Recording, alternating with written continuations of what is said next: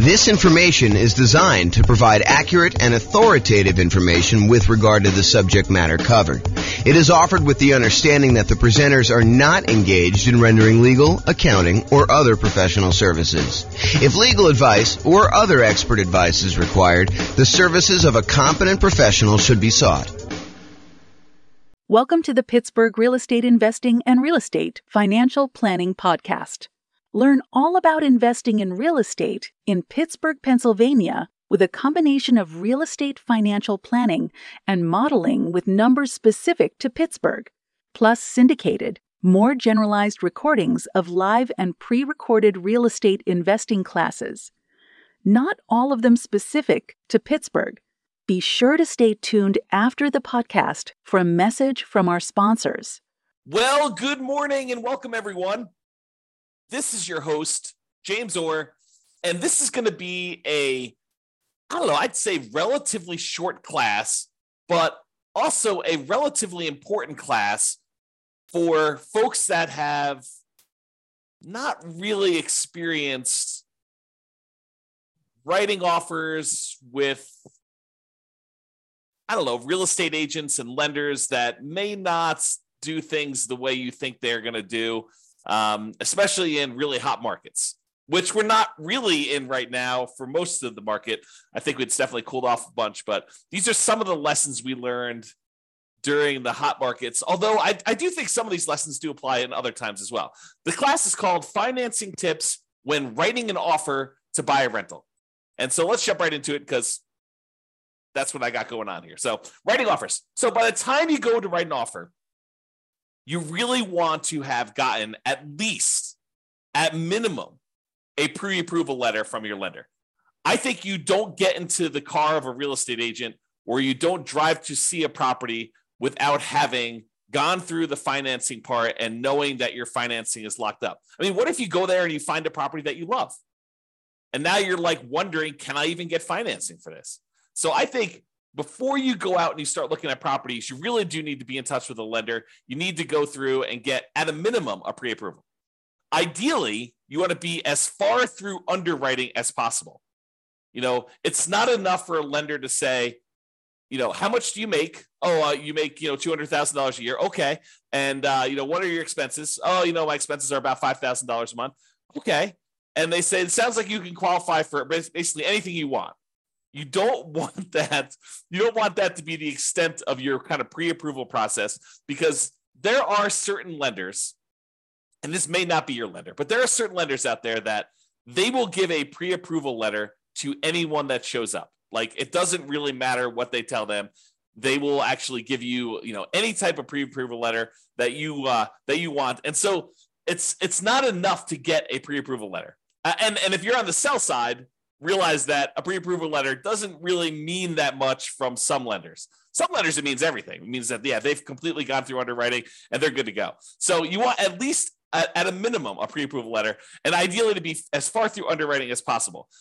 Some lenders have borrowers be completely through underwriting with a property to be determined. They will fully underwrite the borrower and the kind of loan and make sure that the lender is good to go. And then the only thing you're waiting on in order to have the kind of like full loan application complete is an actual address of a property that you want to buy.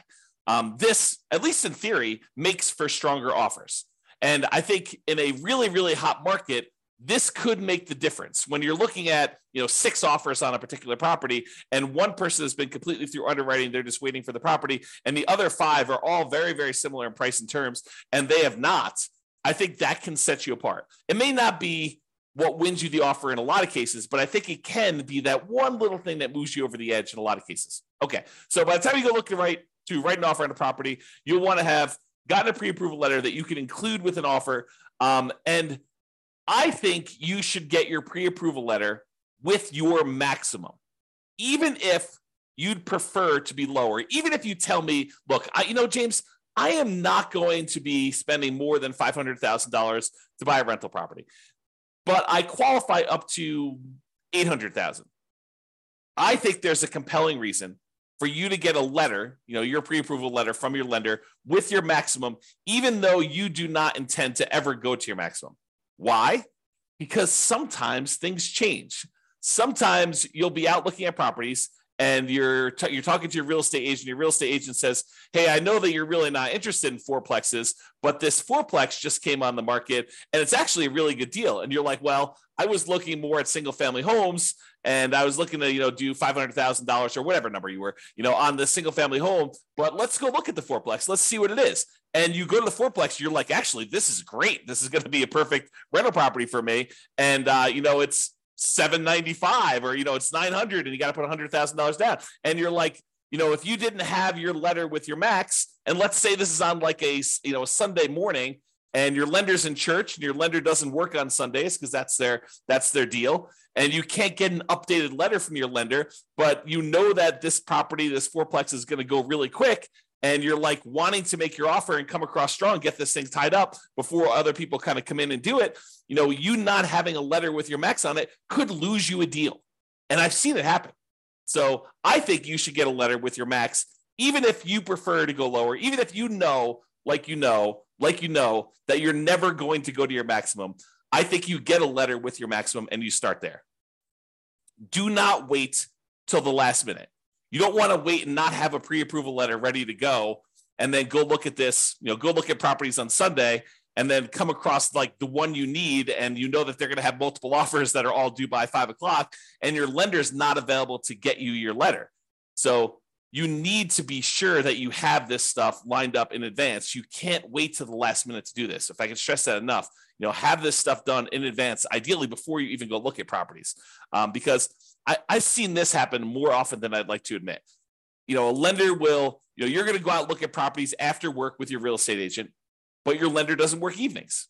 Especially local credit unions and banks where the lender works bankers' hours, but you really want an offer. And in a really slow market, this probably isn't that big of a deal, right? Like, what's the difference if, the property's been sitting on the market, languishing on the market for 95 days, and you come along and you want to make an offer? What's another day if you wait till the next day to get them their lender letter? You basically go and you make your offer on the property and you can tell them, look, the lender is not available right now. I'll go ahead and make my lender letter on the next day and I'll go ahead and get that to you tomorrow. And, on a property that's been on the market for 95 days and hasn't had any action, I don't think that's going to be a big deal. I think where this really comes into play is you have a super hot market or a super hot property, even in a soft market that just hit the market and it's getting action. That there are people all wanting to do it. And Mike has a question. Is LLC needed to get insurance and begin negotiating? Also, how much is it to begin PLLC LC? Not sure what PLLC LC is. And so the question is an LLC needed to get insurance and begin negotiating? Well, in order for an LLC to buy a property, if you're buying in the name of an LLC, which we don't usually do if you're getting financing on the property, unless you're going to go get a portfolio loan. But if you're going to go make an offer in the name of an LLC, you need the LLC to exist in order to buy the property directly in the LLC. What some people will choose to do is they will choose to write the offer in their name, and then they'll try to do like and/or signs on their contract, and then try to transfer the contract to the LLC after they set it up. Now, this is intended to be that sort of discussion. However, I will tell you that sophisticated sellers and sophisticated real estate agents that are representing their sellers sometimes will balk at the idea of an and/or signs on a contract. Even if you have a reasonable story, they will say, look, I want to know who we're selling the property to. I don't want you to be able to assign it to someone else. The reason we're accepting your offer, especially if you've got multiple offers coming in, you have 6 offers on the table and you're trying to decide which one to go with. Part of what you're doing is you're trying to evaluate the particular buyer. And the buyer comes in and says and/or signs. You're like, well, how do I know it's going to be you that's trying to close on this property? And so even if you have and/or signs on it and you're going to try to assign the property to an LLC while you're under contract, I don't think that's as good of a deal. Now, in a lot of cases, if you're going to buy properties, I think not every investor, but a lot of investors, they're going to buy properties and they're going to get loans in their own names. And they're going to probably need to buy that property in their name. Then if they choose to, with the advice of an attorney, go ahead and, deed the property from their own personal name into an LLC for asset protection purposes. you want to discuss the pros and cons of that with your attorney and find out if you're willing to take on the risk of the loan possibly being called due, because, moving a property from your own personal name into an LLC does violate the due on sale clause, a due on transfer clause, which, you'll want to just discuss those pros and cons with your attorney and see if that's worthwhile for you for your asset protection reasons.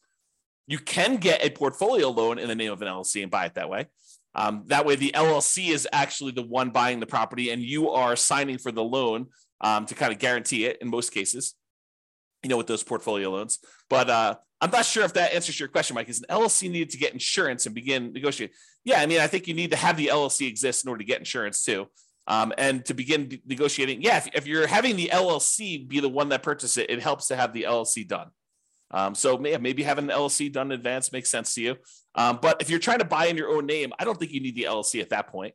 You can go talk to your attorney and get advice from your attorney as to the legality and asset protection reasons for doing that. But that's kind of my thing. And I don't know what PLLC is or LC is. So if you want to tell me what that is, you can share with me. Okay, so we talked about writing offers there. So let's talk about the pre-approval letter. Important. Should be done before looking at properties. Get a pre-approval letter from the lender and have them send it to your agent.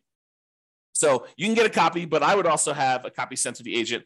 When you do make an offer, you will likely we'll usually ask the lender to adjust it to the exact offer price. Now, let's talk about pros and cons of that. Because I just said to you, get a letter with your maximum on it. But then I just told you, usually we want the lender to adjust it to be the exact offer price. And so we usually, when we're about to make an offer, your real estate agent should reach out to your lender and say, hey, look, we're about to write an offer on this property. Is Mike good to go for getting his loan? And the lender says, yeah, he's good to go. He says, hey, we're thinking about making an offer for, whatever it is, $450. And I know he's qualified up to $700. Yes, $450 is fine. I'll go ahead and send you an updated letter with $450 on it so that you could do that. Why do we want to have the exact offer price on a pre-approval, pre-qualification letter instead of that $800,000 that you're qualified for as the max?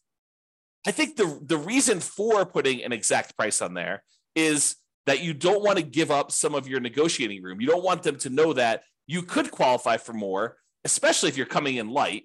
You don't want them to know that, hey, look, he could qualify for $800. Why is he coming in $25,000 late on this property? You don't want to do that. You don't want to tip your hand and show them how strong you are. On the other hand, you want to show them that you're strong enough to get the deal done, and it's not going to be an issue for you. So the kind of like the argument to put your max on there is to show them that, hey, you're a super qualified buyer, and this isn't going to be an issue. You're not going to have a problem qualifying for a $400,000 loan because you're qualified up to $800,000. But I like to use the exact price in most cases because I don't want to give up some of our negotiating room on the upside. Okay, so that's what you do. In some rare cases, if it's a lender that the real estate agent has worked with in the past a lot, some of the lenders will say, hey, look, this person is qualified up to $800,000. If you're going to make offers with them and I'm not available, you have my permission to edit the Microsoft Word document that has their number as long as you don't exceed $800,000 on this. So, some lenders will say to the agent, and some agents will be willing to do this because there's probably some liability there for the real estate agent to do this. But some of them will kind of like say, look, we work together. I know that you're not going to go above the 700. And they'll say, yeah, you can go ahead and adjust it as long as you don't exceed 700 on this particular buyer. And they'll allow them to just make the adjustment on the letter. It's probably some liability there. May even get in trouble for doing that. But some lenders have told, at least me in the past, that you can do that. But I always get the lender to do it if I can. So that's been what we do there. Sometimes they'll give you a letter with 800 and you ask them, can you lower it to that? And they'll say, yeah. And then you just go adjust the document, you lower it down. I don't know. Maybe you get in trouble for doing that. Not sure. And then usually when you make your offer, you're going to include the offer via something like DocuSign or whatever you use in your particular marketplace. And typically what I like to do is on the very first page of the offer packet, you want to send over that pre-approval letter so that it is front and center and shows you that you're dealing with someone who's qualified and understands the importance of being qualified when you make your offer. You want to start with your best foot forward. And I think putting that pre-approval letter there makes the difference. Okay. So short class, in conclusion, there are some financing related things you should do before going to look at properties. Number one, get qualified with a lender. And number two, get that pre-approval letter so that you have it with you and you can submit it. You don't want to wait to the last minute and find yourselves with the property that you want in a tight time situation where you cannot get a hold of your lender because they're on a plane, they're at their kid's soccer game. who knows what, and you're trying to move fast and hit a deadline for some reason. Not all lenders work real estate agent / broker hours, weekends and evenings. Some of them, especially the more banker types, tend to work those sort of like 9 to 5-ish hours, and it's really hard to get with them after hours. So you want to take care of this stuff in advance. This will give you the highest odds of success should you find an amazing deal when you're out looking at properties. That's it. Okay? So that's it. Mike, did you have any other questions? Because you're the only one on live. Otherwise, we're going to end the call right now. Very short class today. I'll give you a couple seconds. Going once. Nope. So Mike says, thanks, you answered it. Didn't know about the portfolio loans. Yeah, so to address that, you can get a portfolio loan in the name of an LLC. Most of the time when you're buying with traditional conventional financing, FHA financing, VA financing, USDA financing, all of those, you're not going to be able to buy in the name of an LLC. You'll need to buy in your own personal name for that. You'll need to personally guarantee it. You can buy in these portfolio loans from the lenders in the name of an LLC. I've got one right now with a client of mine, a friend of mine, and we actually have a partnership together where we are part owners in this LLC. But there's still a personal guarantor on that loan. So even though we bought it in the name of an LLC, we are still personally guaranteeing that particular loan. So you wanted to go do that. One of my POV on HELOC also. Yeah, I'm not sure what the reference is for that, but point of view on HELOCs. Yeah, I mean, HELOCs are just a tool. It's like another type of financing for accessing equity, especially in a market where, you know, the prices have gone up a lot and you have a really good underlying first mortgage on the property. Sometimes we don't want to do a refinance on that mortgage because the mortgage is so amazing. You know, it's a 3% mortgage on a property and now interest rates are at 7%. So you'd rather not tap and do a rate and term refi or a cash out refi on that really amazing first mortgage on that. You could go and access some of your equity via a home equity line of credit. Although I've heard that they're harder to get now. I've not tried to get any recently, but I had a client I had lunch with. This must have been over the weekend, must have been on Saturday. And he was telling me he was able to get a home equity line of credit, but it was much more difficult to do. So not a lot of people offering them, and the terms of them were not the most amazing ones. So hopefully that helps you. Yeah, getting into flipping houses, so this information is very useful. Yeah, if you're going to go and buy a house and flip it, and you're going to get a hard money loan, I think most hard money lenders would allow you to buy an LLC as well. So that's going to be also different than what I've been talking about. Most of the time, if you're going to get any of these traditional, USDA, VA, FHA, conventional financing, those are going to be buying in your own name. You could buy in an LLC if you're going to do flipping. And if you're going to do flipping, I'm not an attorney. I'm not giving you legal advice. But if I were you, I would form LLCs for the flips. Right? If you're going to go do that, might not be the worst thing in the world for you to have these flips in LLCs and, talk to your attorney about structuring that, but I don't think that's unreasonable. All right. Hopefully that helps you. This has been James Orr. Have a great day, everybody.